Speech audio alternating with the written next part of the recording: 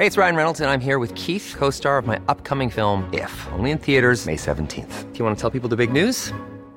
All right, I'll do it. Sign up now and you'll get unlimited for $15 a month and 6 months of Paramount Plus Essential Plan on us. MintMobile.com/switch. Upfront payment of $45 equivalent to $15 per month. Unlimited over 40 gigabytes per month. Face lower speeds. Videos at 480p. Active Mint customers by 531.24 get 6 months of Paramount Plus Essential Plan. Auto renews after 6 months. Offer ends May 31st, 2024. Separate Paramount Plus registration required. Terms and conditions apply if rated PG. A lot can happen in the next 3 years. Like a chatbot may be your new best friend. But what won't change? Needing health insurance. United Healthcare Tri-Term Medical Plans are available for these changing times. Underwritten by Golden Rule Insurance Company, they offer budget-friendly, flexible coverage for people who are in between jobs or missed open enrollment. The plans last nearly 3 years in some states, with access to a nationwide network of doctors and hospitals. So for whatever tomorrow brings, United Healthcare Tri-Term Medical Plans may be for you. Learn more at uh1.com. Even on a budget, quality is non-negotiable. That's why Quince is the place to score high-end essentials at 50 to 80% less than similar brands. Get your hands on buttery soft cashmere sweaters from just $60, Italian leather jackets, and so much more.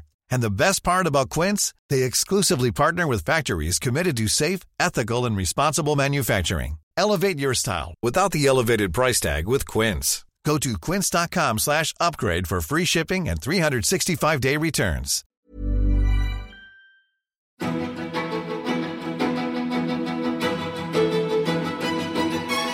Hello and welcome back to Snowcast.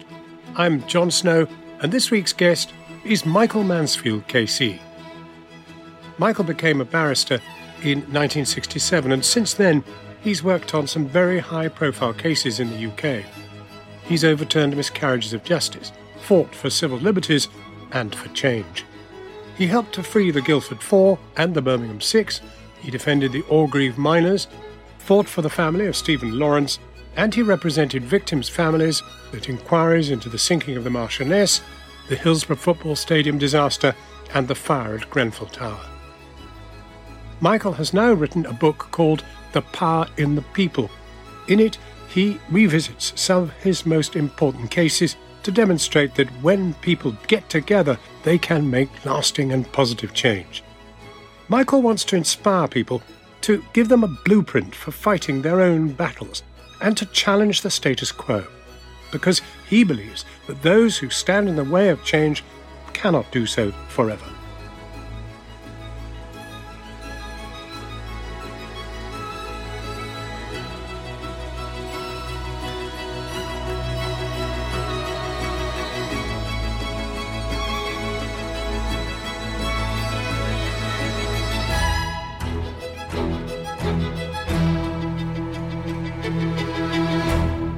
Michael, it's great to see you because we go back a very long way, although I haven't seen you recently. But I worked in a day centre for homeless and vulnerable teenagers, and you were the blessed QC that was prepared to defend them and represent them. And by God, they needed representing. I mean, they were living on the street. They were lifted by the police. There was very little harmony or care for them. And you struck me as an extraordinarily important lawyer. And I was amazed that you were prepared to give them time. Well, I remember it distinctly. It was an extraordinary period. The person who actually asked me to get involved was another lawyer called Bernard Simons, very unfortunately no longer with us, but he thought there was a need to provide legal advice, actually, which most lawyers were, certainly not barristers, were prepared to do on the street. And so I said, yeah. For a time, there was a drop-in centre in Covent Garden at King Street, and it was APA, the Association for the Prevention of Addiction. So I remember all that. I remember going there as often as we could, and it seemed to work really well. To say I enjoyed it, I'm not sure whether that's the right word, but I felt, it was making a difference. You were one of the few lawyers who would really go the extra mile to try and keep our kids out of jail. Yeah, it's partly to do with the fact I don't come from a legal background at all. In fact, I come from a background very near where we're recording, in other words, railways. That's what I was going to be doing, driving trains, according to my father. So really not coming from a legal background helped the momentum. In other words, I sort of felt we should be out there on the street and we should be trying to understand the problems which I'd never faced myself because I'd not been brought up in a situation where there were loads of drugs everywhere. You came from Finchley, I think, right? Yes, a certain Mrs. Thatcher land. Though you were pre-Mrs. Thatcher, we dare say. Oh, we dare say, yeah, we dare say. Yes, my mother, well, most of my parents were Tories. And my mother used to do a lot of work for Maggie. And she said to me, you must help me. And I said, all right, as a doting son and all the rest. And she said, as you grow up, there's certain skills you need, especially if you're going to meet the right woman in your life. And the way to do that is join the right things. So she said, firstly, go to a dance class in High Barnet over a pub. So I did that. Then she said, if you join a tennis club, there's a very nice one I know, Golders Green. So I did that. And the last one she said, and of course the most important thing is Conservative Party socials in Finchley, which I went to. And she said, by the way, would you deliver all these envelopes, which I did dutifully? I think now, if I dropped them in the Dollis Brook, which was nearby, we might have changed the world. But was there a radical beat in your heart at that time? Yes, I think there was, in the sense that I felt extremely lucky going to a public school in North London. And I felt uneasy because my father was having to sacrifice a great deal.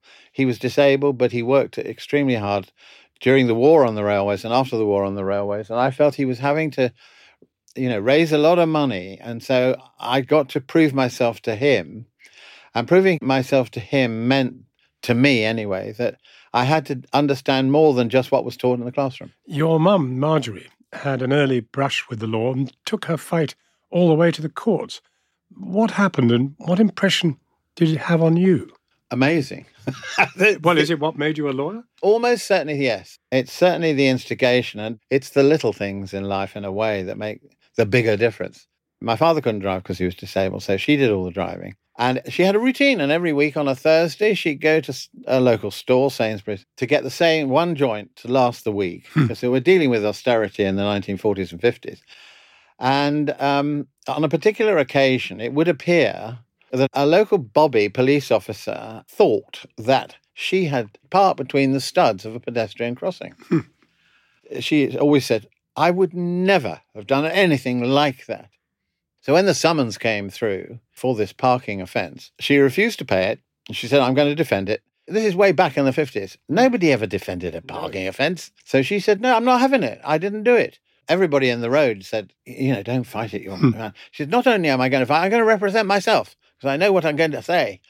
So she goes to the magistrate's court. She would have been wearing a long beige mac, black gloves, huge handbag, and one of those plastic headdresses that you put over if it rains. And I can see her being quite determined, going there. She's called on. And of course, what the police officer didn't realise, and the court were very impressed, of course, was that my mother had a witness. It was my father, sitting in the passenger seat because he couldn't drive the car. So because he only had one leg. Only had one leg.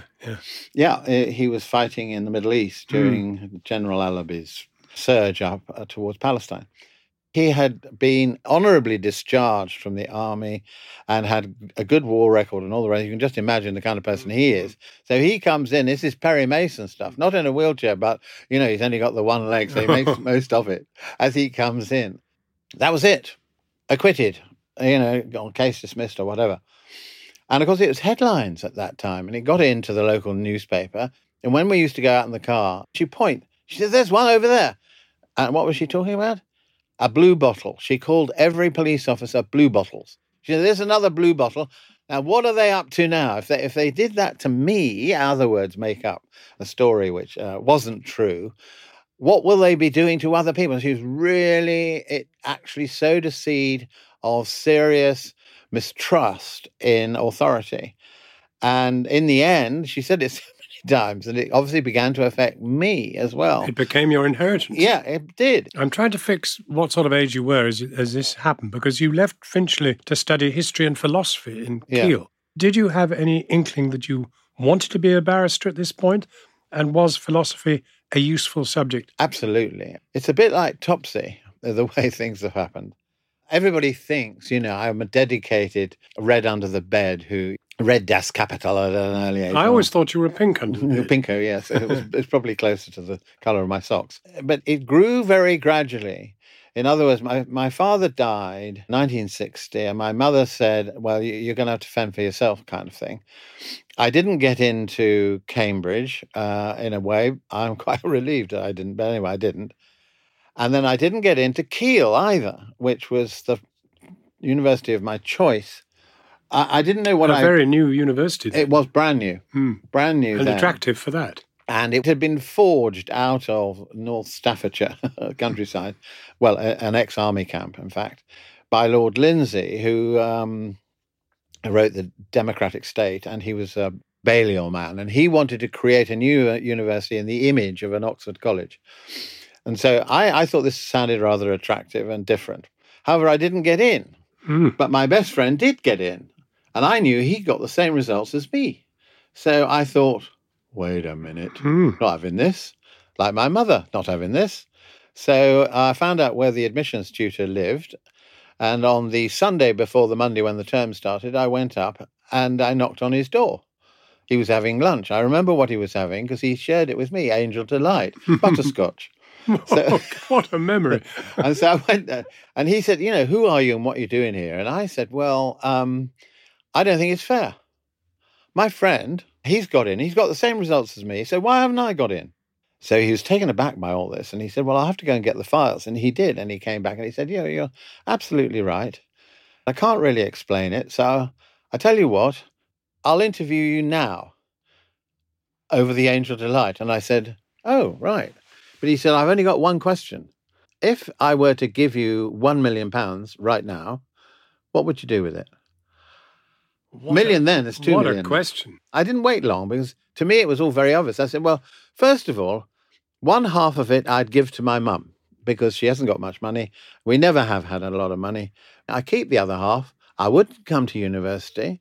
I'd start by travelling around the world and I'd use it up, seeing all the places I've never seen. And I stopped and I said, that's the best I can do. And he said, I'll give you a place. You can start now. And he said, what's that bag down there? I said, that bag down there is my things. In case you did let me in, I want to start tomorrow. And he said, wow. And then when they had a foundation year in which, like a shop window on the world for all students. So they said, don't concentrate on what you want, what you think you want. Have a look at this and see if there's anything in there. Along came philosophy on the sort of carousel of subjects, taught by a man called Professor Flew, who was an empiricist, well-known empiricist. Unfortunately, he's dead now. But I said, that's what I want to do. I want to do philosophy. I remember going to the first class, and of course, I'd only just joined. And he said, again, who are you and why do you want to do philosophy? He said, you've never done it? You've never heard of it? Have you read anything? And I said, no. He said, then you're not starting today. When you've read the following, History of Philosophy by Bertrand Russell, you can come back here. And then he put me through it. And at the end of it all, for me anyway, it was the best discipline ever because it's not about the content of something. It's about the art of thinking, lateral thinking, which I picked up from him. But it stayed with me, that ability. And I've got a podcast goes out at the moment, which is based on that very idea, namely lateral thinking. While you were at university, you read 10 Rillington Place. I did. For any listener who's not heard of this, can you tell me about this book and the impact that it had on you? And is it one of the ingredients that led to the law? Yep, absolutely, John. Yes, it did. It was written by Ludwig Kennedy, which I had the privilege to meet later because he watched and helped on a number of cases like the Birmingham Six and so forth, and he's written a lot of books. And he was a great reporter on the forerunner of Newsnight. Yes, exactly, and investigative journalism, because in the book that's coming out, I try and show that it's the power of people to make change, but actually they have to be helped. And often investigative journalism made the difference. They had the facilities and they were able to ask the questions. And so I picked up 10 Rillington Place and I read it with horror. Ludo's a great journalist and he wrote really compellingly. And what struck me most forcibly was the fact that there was this intransigence in the legal system, an unwillingness to recognize what were fault lines in the system. And I thought to myself, well, here's an example of, my mother in practice, as it were, that maybe I could do something. And it was linked to a TV series as well that was going on. I'm not quite sure which years now, called The Defenders. It was an American series. Same sort of thing, which was investigating, not always winning at all, sometimes losing, but at least articulating the problems that ordinary people face, and particularly those who end up in court and need a voice to speak for them. What inspired you then to go on a CND Easter March in 1960? And what did it feel like to be part of a big peace rally? I mean, you were more conventional than this. Far more. Yeah. Yeah. No, I recognise this anomaly. And I owe where I've got to through the auspices of other people. The drugs thing, it was Bernard Simons that opened my eyes. Bernard, therefore, was an agent for me in terms of opening up my eyes as to what needed change. But then another individual, when it came to CND, at the school I went to, he's another lawyer, also no longer with us, unfortunately, Michael Seifert. And he was very active, particularly in CND. And he knew, because at the same school, he was always the radical element, and I was a prefect and all that kind of thing. So I was definitely establishment. And he said, there's something about you. I think you would profit from looking at it, because you complained about CND graffiti everywhere. He said that you ought to see what it's really all about. Come on a march. And actually, that's what happened. I went on a march and I thought, yeah, too right, actually. I should have known about this before. And so I get involved through other people's enthusiasm. But you see, this period, Ban the Bomb, as it was really sort of tagged, that was the moment, the movement. That was what was going on. And you decided to be part of it. Yes, I wanted to be. I mean, going on a march is... I continued to do that right up until the big one against the Iraq War, when I sort of joined. Could you get away with that as a working lawyer? And couldn't you be spotted? Oh yeah, I mean, there's another individual comes into play here. There was a big strike in the early days of my going to the bar. A big strike of print workers in northwest London, and I was asked to go and join a picket. Mm-hmm. And I thought, am I chancing my luck a bit? Is this wise? Yes, is this wise? I got there and there was a very elegant, tall gentleman standing on a pair of steps, sort of, with a megaphone, black jacket, pinstripe trousers. I thought, who's he? People said, don't you know who he is? I said, no, I don't know who he is. It was John Platts Mills, who was a very well-known radical lawyer who... A QC. Yeah, QC. Yeah. And I thought, wow, there he is, droves of police officers outside this factory. And there he was extolling the virtues of the print workers who'd come out on strike. And I thought, are they going to arrest him? What are they going to do? And he was an example of the fact you have to be fearless. But it's extraordinary because you sort of explain your radicalism as if you were dragged along. But yes, it was more than that. Well...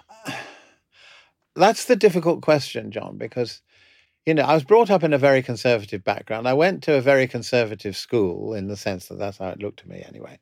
I lived in a very sort of a leafy suburb, not too many leaves, but suburb of Finchley in North London. I'd had a pretty sheltered upbringing. Going to Keele began the process of opening my eyes. But it was, I have to say, I suppose there was something in me which wanted or needed some different direction. And I think it was more that. And once I began to see the world as it was, not the one that I was in a sort of bubble, a lower middle class bubble in North London. And I needed to get out of that and see what was really going on. So it was a practical baptism of fire. It's interesting because, I mean, I was no lawyer, although I did read law at university before I was thrown out. But what is interesting is that the law was a pathway, even though it was a pretty unradical course in those days. Yes. And that was your passport.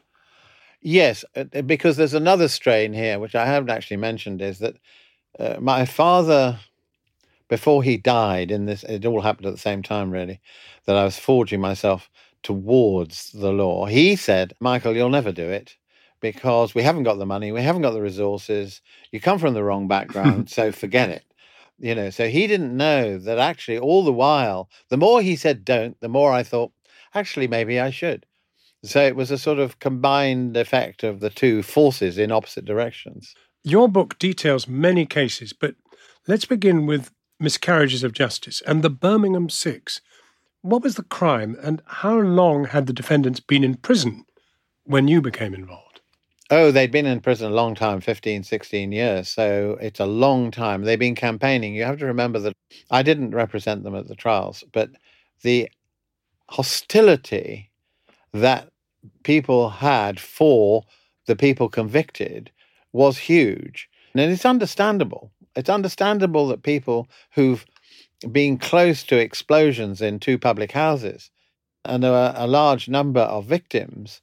So these individuals, the Birmingham Six, had to fight their corner from inside a prison cell, facing all this hostility. And it took the world in action, in other words, investigative journalism, to begin to unravel, because they had the resources to have a look at this kind of evidence and how unreliable the scientific evidence was that linked two of the six to the explosions. How did you become involved? Another person. It's not because I went out and assaulted them or anything like that. I mean, my mother was pretty horrified, she was still alive, that I was doing this. No, I became involved because I met another lawyer, the third lawyer, really, this time. It was Gareth Pearce, who is a stalwart, who is a legend in her time. And she does phenomenal work, year in, year out. And I got to know her very well. And I don't know how she became involved with the Birmingham Six, but she got me involved. Mm-hmm. So it comes through somebody else. And would it be right to say you won? Oh, yes, in the end. But, the winning, this is the story of the book, really. These things don't drop out of the heavens, and they're not low-hanging fruit, which you just pluck off the branch. These are things and it's every single case I think I've put in the book, as well as lots of other examples. You have to fight, and you have to fight hard, and you may think you can't possibly win, and you may think you can't possibly win because you haven't got the resources and so on, government. But what has gradually, I think, emerged over the period of my lifetime is that ordinary people have woken up to the fact that actually, one, they don't have to put up with what is going on at any one time, where authority is in a very arbitrary way wielding power over them. But you can resist that. And it isn't the ballot box. You can do it in other ways. You can do it through the courts. You can do it through cases. And you may not be rich, but you can raise money. You may not know all the right people, but you can get to know. And it's called collectivity. It's called solidarity. And that's something I think is extremely important. But there's another element that you did mention a little bit earlier, and that is that investigative journalism played an enormous part. It did. Not just in the Birmingham Six. There were other cases where journalists actually stepped up to the mark. And in a case that probably nobody's heard of much, although they should, it's the lead chapter in the book, a man called Matin, who was executed, the last man in Wales to be executed. But his case was, it was a travesty of justice. He was wrongly convicted. This isn't just having a doubt about the guilt. This is one where he absolutely wasn't the person who committed this murder. The family hung on, and then a journalist working for the South Wales Echo gave it some publicity and airing. And then recently, another journalist who had a podcast series, actually, interestingly, for BBC Wales, broadcast the iniquity of the case.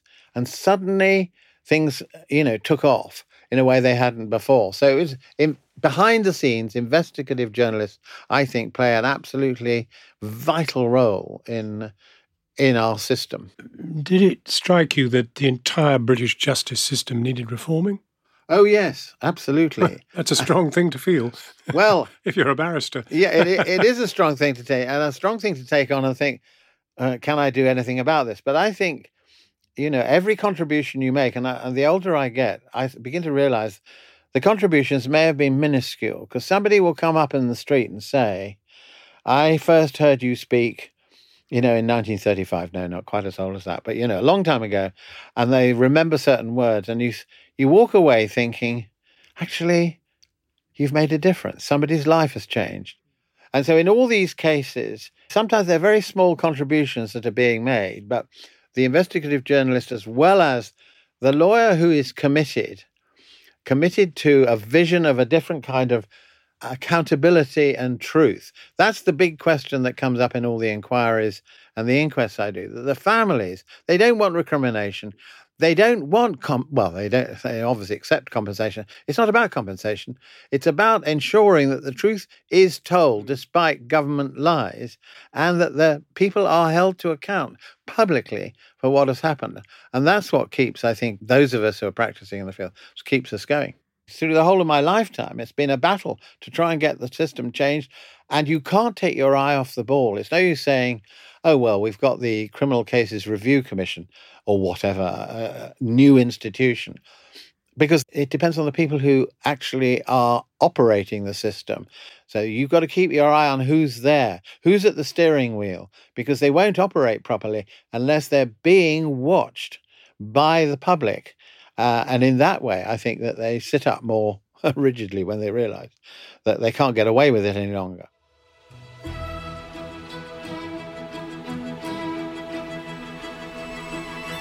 You're listening to Snowcast with me, Jon Snow, and we'll be right back after this.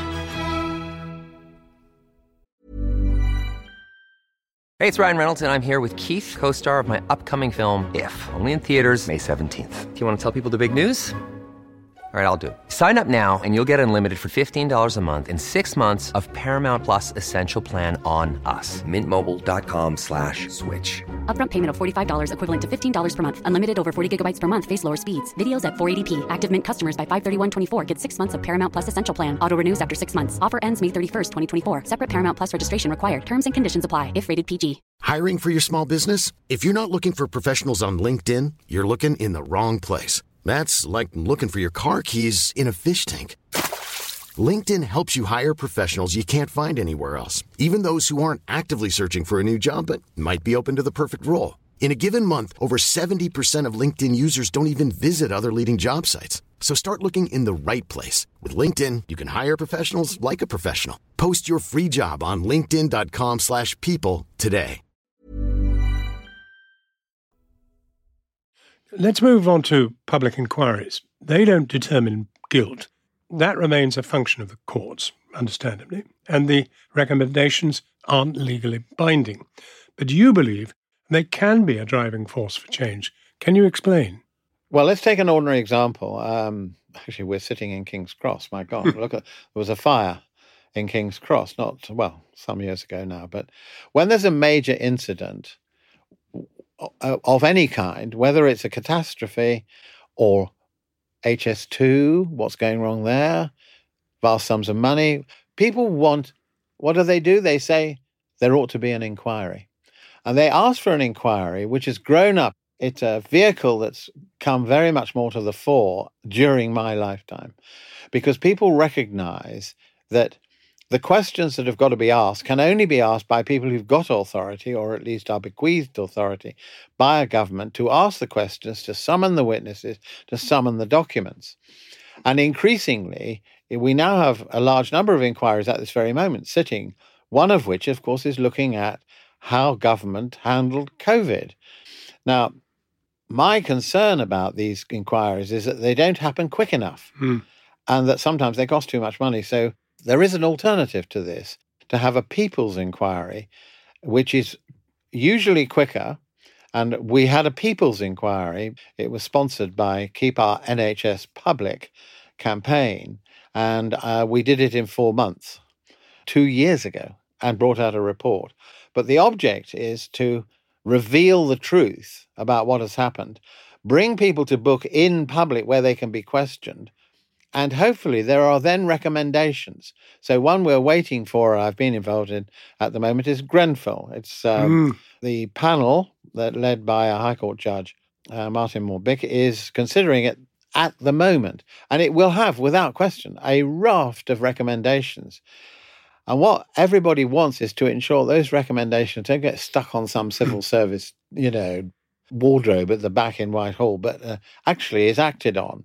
So it needs again, the public have got to be on their guard to ensure that recommendations for change in the housing sector, because all the fires that were exemplified in that inquiry all affected social housing. I mean, there is one element which I would suggest as a TV journalist, and that is that the Grenfell fire was so vivid, so immediate, so inflicted upon the public's psyche that it's hard to imagine that it can just be shoved away and not acted upon. No, I quite agree. John. I mean, there are things, aren't there? I don't know about your life, but there are things in my life. I know where I was when the Cuban Missile Crisis occurred, or somebody landed on the moon. You know where you were. And over this one, I remember watching it and thinking and seeing the figures of desperation and the dripping elements of fabric dropping off the building. And there was no way in and no way, well, there was a way out for some, fortunately, but not everybody. So I think it can't be erased from the political memory, but it may be dodged, of course, because ministers will pass the buck, as the inquiry itself found. People were passing the buck faster than they could hold it. So a red-hot potato was going around. Nobody wanted to accept responsibility. So one hopes that it doesn't always have to be a catastrophe of this kind in which so many people suffer. It's not just those who died. A very large number of people living in the area who had to watch it. Mm-hmm. And their friends were in the tower. I mean, it's shocking. The Grenfell Tower inquiry opened in 2017. When can we expect the final report? That's 6 years ago. Yeah. And why does it take so long? Well, I agree about all of that, and that's why we held a people's inquiry into COVID to show you can do it much quicker.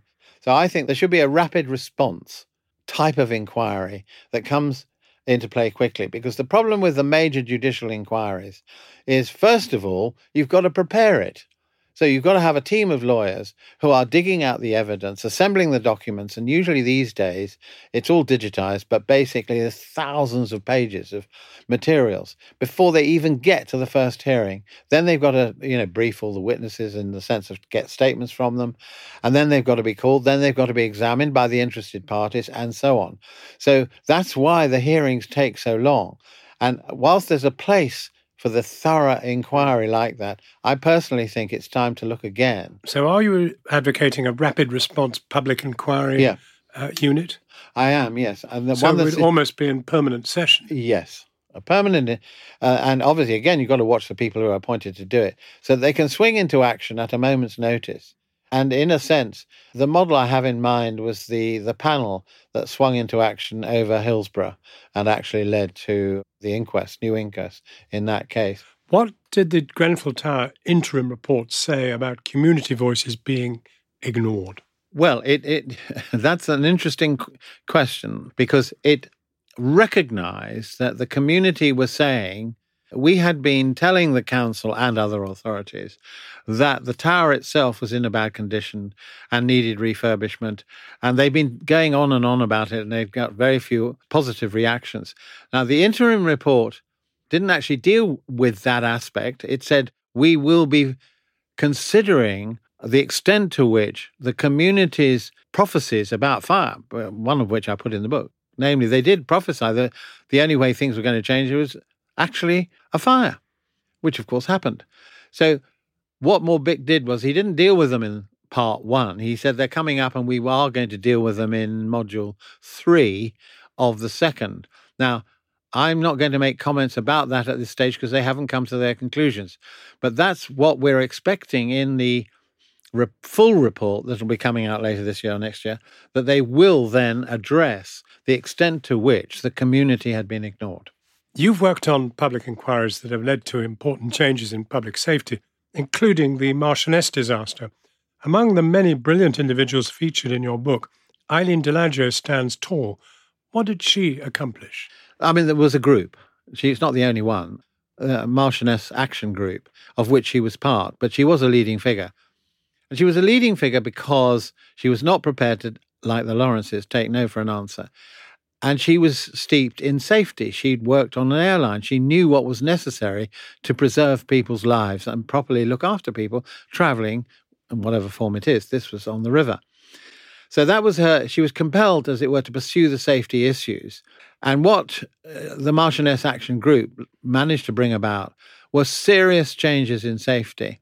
So I can cite them because I've seen them all, and they actually matter.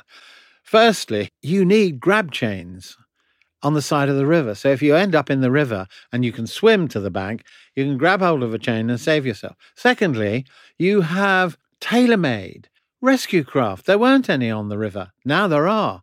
So she brought those in, and proper rings that you can throw out into the river. The bridges are highlighted so you can see which arch you're going under. So they brought in a raft of improvements which are not designed just for Thames. Inland waterways throughout the United Kingdom should have benefited from this.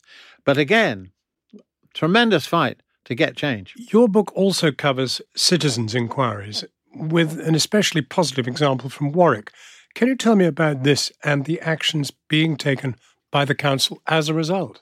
Yes, this is another example of what I've called a people's tribunal. In other words, they're unofficial, they're not backed by government, they're not judicial inquiries in that sense, although they adopt the trappings of a judicial inquiry. I think they're extremely important because it's the way in which people can assert themselves in a quasi-judicial situation.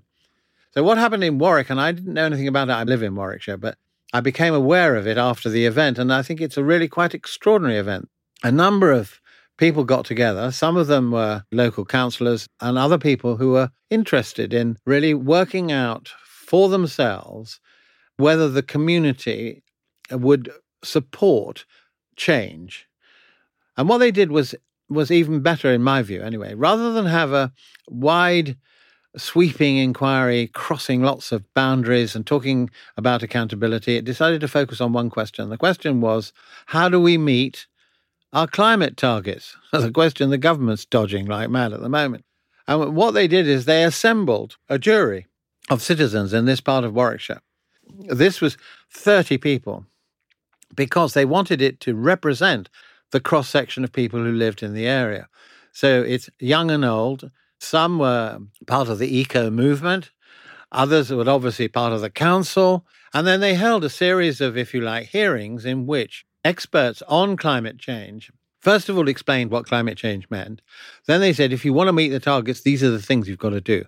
So the jury came together and they assembled a manifesto. And then they made a statement. They, first of all, believe there is climate change that's serious. It's an immediate threat. We've got to do something about it now. And these are the proposals. They handed them to the council, and the council's just gone green. The council has adopted the policies set out by the community. Now, I wonder what could be better than that. While we're talking about governance, do we need to worry about Conservative plans to withdraw from the European Convention on Human Rights? Absolutely. Well, let me give you the option. The Bill of Rights, has it gone away for good? I hope it has. It's not about rights, it's about control. The whole idea was part of a package. In other words, withdraw from Europe. And although withdrawing from Europe is not the same as the convention, it's all part of the same package, that somehow or another the European Court is governing our lives. Well, in fact, it has constructed protocols about, for example, workers' rights and so on, which are extremely important. And many people don't realize that the protections that they have actually stemmed from Europe. Now, in March, Civicus Monitor, the annual global index of civil society and civic freedoms, downgraded the United Kingdom to increasingly authoritarian and a, quote, hostile environment. What led to this? Funnily enough, hostile environment, of course, is the words used by Theresa May in relation to immigration. In other words, creating a hostile environment in which people will not feel encouraged to come. That was, I think, the thinking behind it. In my view, that's why the title of the book is The Power of the People, Not the People in Power. The problem with the people in power over the last 2 decades has been the fact that they have little respect for the public. Example, Boris Johnson and his whole immersion in what was going on in Partygate. This isn't about birthday cakes and drinking. It is, in fact, about the people out there. They're the little people. We're the people who run the country. We can do pretty well what we want. We're immune. And then even if they say anything, we'll deny it.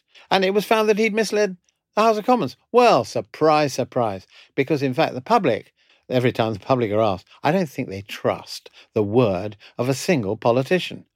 And now we have Rishi Sunak going back on various green pledges. This demonstrates that there's a huge gap of credibility between the electorate and the people in power, and we've got to do something pretty drastic. And that's why we've been downgraded, because the right to protest, just one example, Coronation, Republic, they demonstrate, and what happens? They get arrested. Oh, sorry, we made a mistake. Public outcry, because all they were doing was holding up banners. And so that's the state we've got in. If this happened in North Korea, if this happened in Hong Kong, the British press would be all over it, talking about oppression and suppression. Same thing's happening right here. You were called to the bar in November 1967. In other words, that's when you became a fully fledged barrister. Yep. Despite recent threats to civic rights, do you think the British judicial system is in a better place now? No, I don't think the system is in a better place, partly for very different reasons that we haven't discussed. And that is finance, because I think when I'm dealing with this, I'm talking about the criminal justice system has been scored through by the cuts that have been made. And we had 40% cuts in the civil legal aid, and there have been cuts in criminal legal aid. It's very difficult now. That's why barristers went on strike, not because they want more pay for themselves. They want a system that is properly funded. The courts are overloaded. They cannot cope. So you've got a situation which is stretched beyond belief. It's exactly the same. Schools with fabric falling apart, the NHS, doctors going on strike. It's the same point. So I think we're not in a better position. But I think there is a different point I just want to make, and that is I feel we are in a different position to bring about change, because I think the public have a much stronger and better understanding of how bad it is and that something's got to happen than they did, at the end of the war and during my youth, when there was a very different flavour about things. And now you worked on Baroness Lawrence's long campaign for justice, and you write of her resilience and your belief that the powers that be bank on the fact that the ordinary person simply won't keep on going. But do you think the toll on the individual can be too great? She has sacrificed a huge amount, making changes for future generations. That's actually a question that really Doreen and Neville should answer, I think. Is it too much? Well, but you were there close, and yes, and you could see the toll. Sure. Upon both of them. Yeah. Neville, I interviewed him for this book. He said, you've got to remember, I lost part of my family in the killing in Lewisham, in Eltham, rather. I lost part of my family. My son died, but I've really lost more of my family. Neville and Doreen are divorced, and he basically lives in Jamaica. So he's really living a different life. He's living there because that's where Stephen's buried. So yes, the toll has been immense. But on the other hand, in both cases, Doreen, because she just doesn't give up, and she had another memorial service this year, she didn't want to have to do it, but she did it because she felt that government is not listening again. And of course, it's this year and last, the Met, not fit for purpose. So she has a point, I think. Neville comes back to the UK and spends his time helping police forces, not the Met particularly, because of his view of the Met is pretty low, but other police forces who are tackling youth crime, knife crime. And he goes around and he talks about that. So he's giving back a lot because he realizes how serious it is. When the Macpherson report was published in 1999, the Home Secretary said he wanted it to act as a catalyst for irreversible change. Does it frustrate you that Sir Mark Rowley, who's in charge of the Met now, wouldn't use the term institutional to describe the racism and other discrimination identified by Baroness Casey's 2023 review? This feels like something of a reverse. It does. And I've been acutely aware from the moment of the Macpherson report and institutional racism, because it's not just the term, it's the repercussions of understanding the meaning of the term. Because police officers often get the wrong end of the stick and think that what Macpherson was doing was tarring them all with the same brush. Well, he wasn't doing that. What he was saying is, You have to be alive to a system which has inbuilt prejudices within the way it operates. Not every police officer, but it's a systemic situation. Because there were misunderstandings within the police, and because a large number of police officers didn't want to accept it, thought it was a betrayal, thought that they were, as it were, being sold down the river, they resisted then, and that inner caucus of police officers who didn't really want to face the change are still there, some of them. There's obviously behind the scenes a memo doing the rounds saying we will reject the term institutional racism because it doesn't help. They all say the same thing. So I feel that that is an insult to the Lawrences that they should be doing it. Your book is dedicated to Stefan Hessel.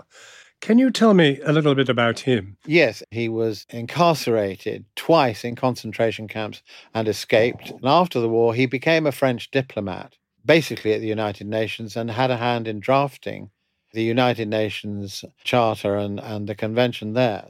So he played a very significant part. But I ran into him and actually had the honor of being with him when I was a judge on a panel of people in what was called the Russell Tribunals, dealing with Israel-Palestine conflict. His point was a very simple one.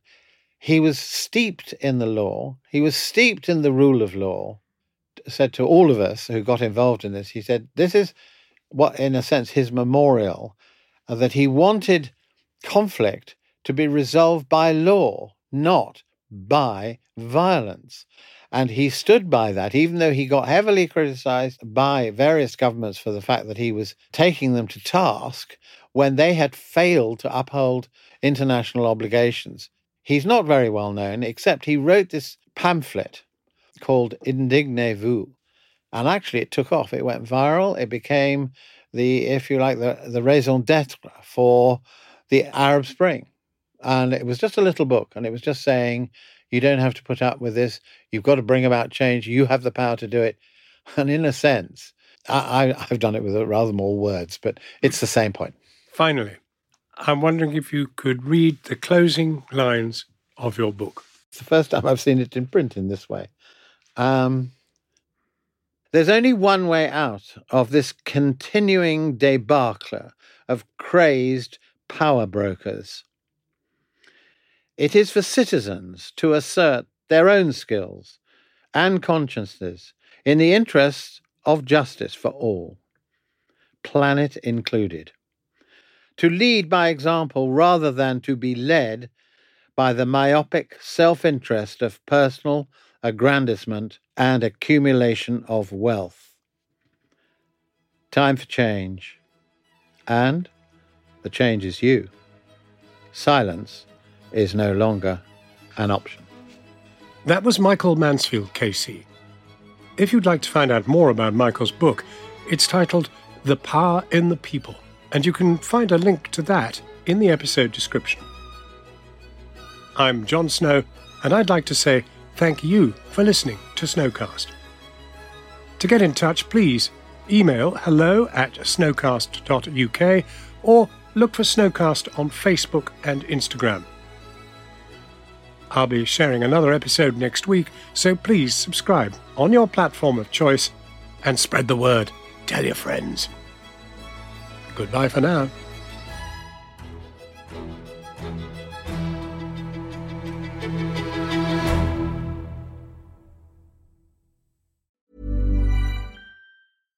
Hi, I'm Daniel, founder of Pretty Litter. Cats and cat owners deserve better than any old-fashioned litter. That's why I teamed up with scientists and veterinarians to create Pretty Litter. Its innovative crystal formula has superior odor control and weighs up to 80% less than clay litter.